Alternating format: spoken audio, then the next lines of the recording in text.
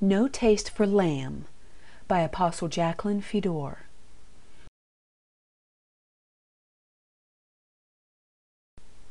What is a true leader? To begin with, they must be entirely dedicated to God, submissive to His will and ways, and willing to change as the Lord releases new insight on Scripture for this age.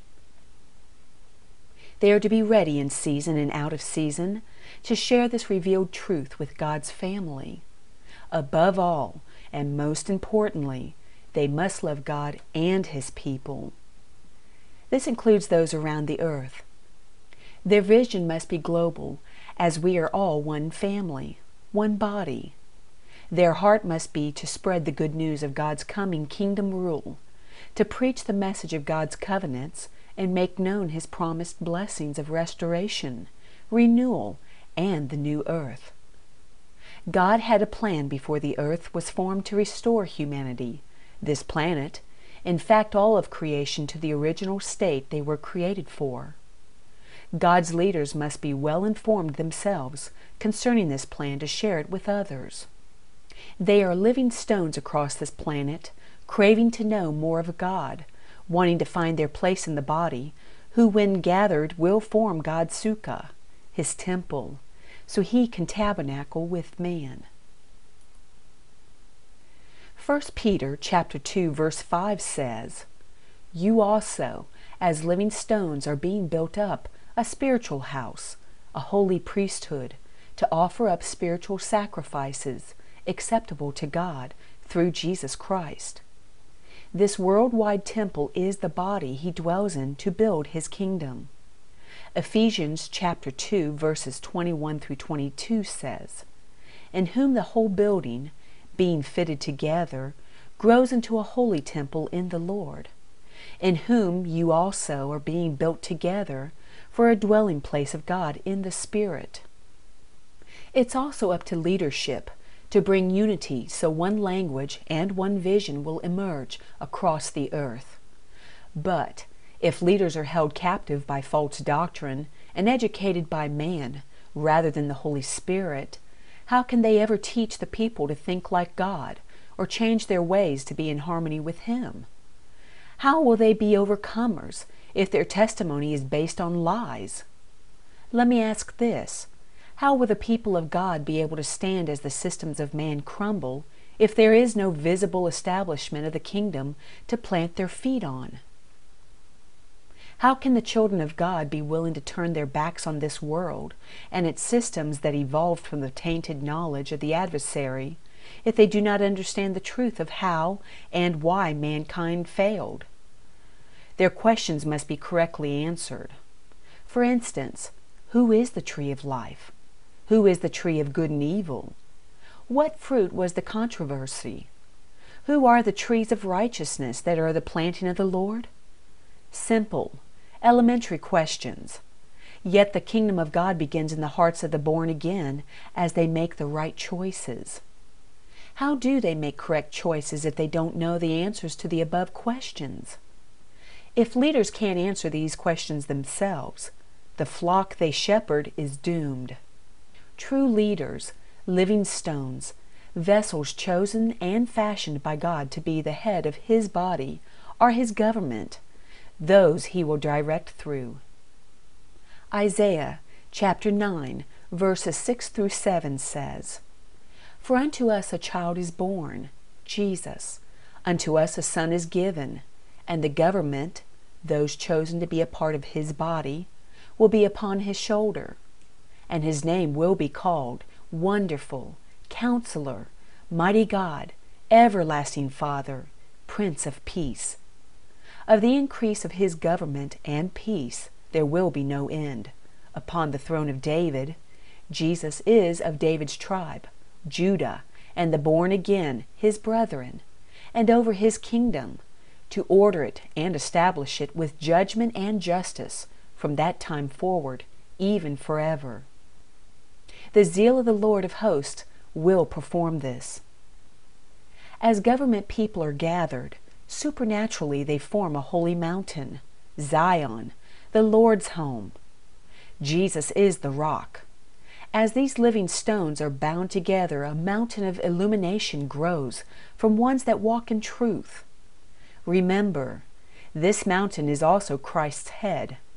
He is truth and the way.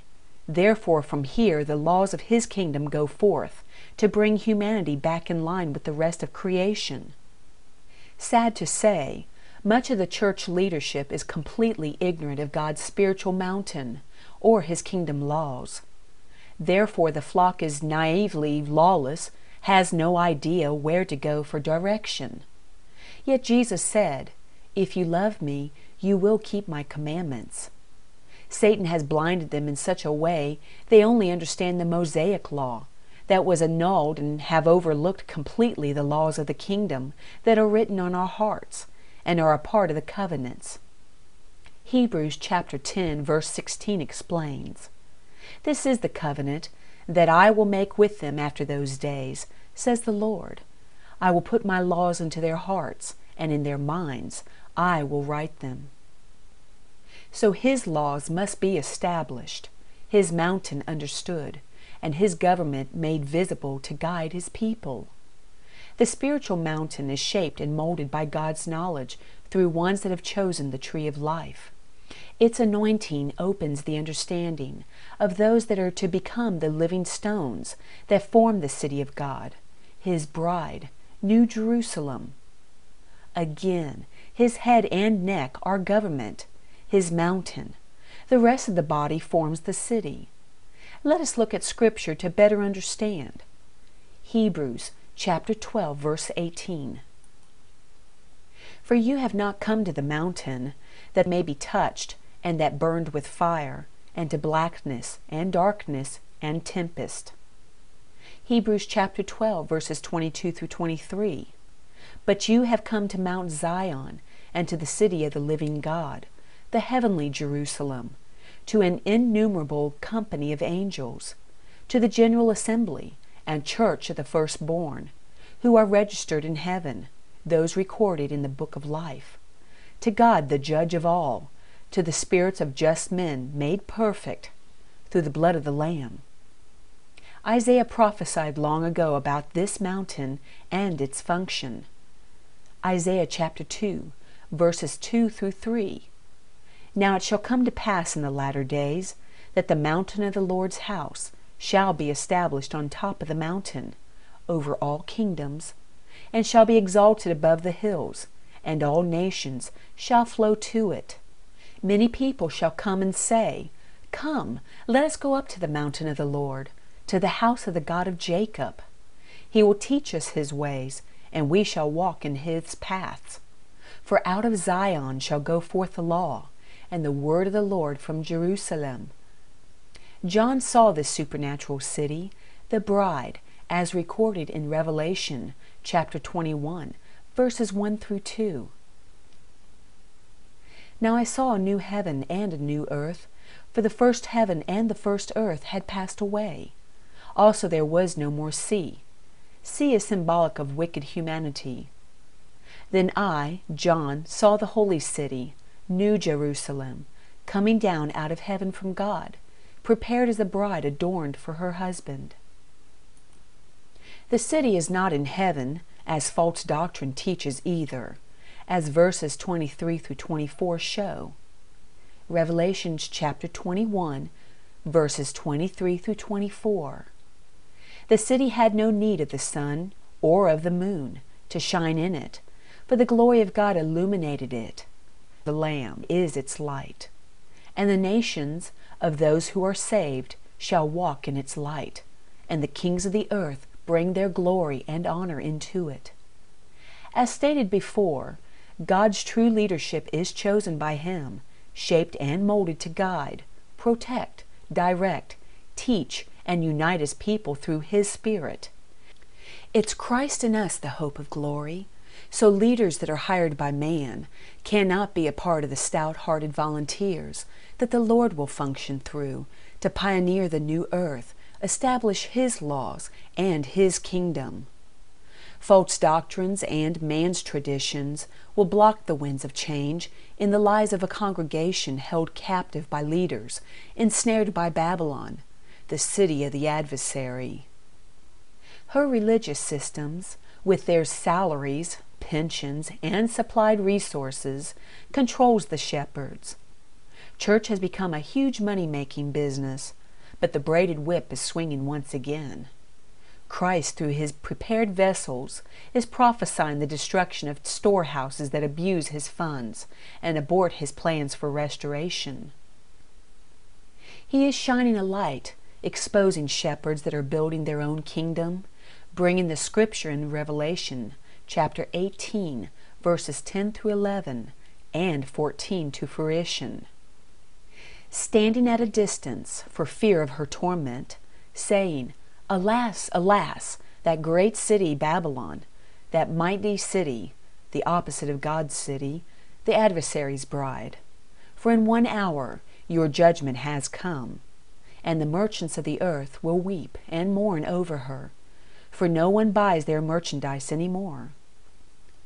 The fruit that your soul longed for has gone from you. Her intellect from the tree of good and evil fails her, and all the things which are rich and splendid have gone from you, and you shall find them no more at all. Her wealth fails her." Here are God's true leaders. Ephesians chapter 4, verses 8 and 11 through 13. "Therefore," he says, "when he, Jesus, ascended on high, he led captivity captive and gave gifts to men. And he himself gave some to be apostles, some prophets, some evangelists, and some pastors and teachers.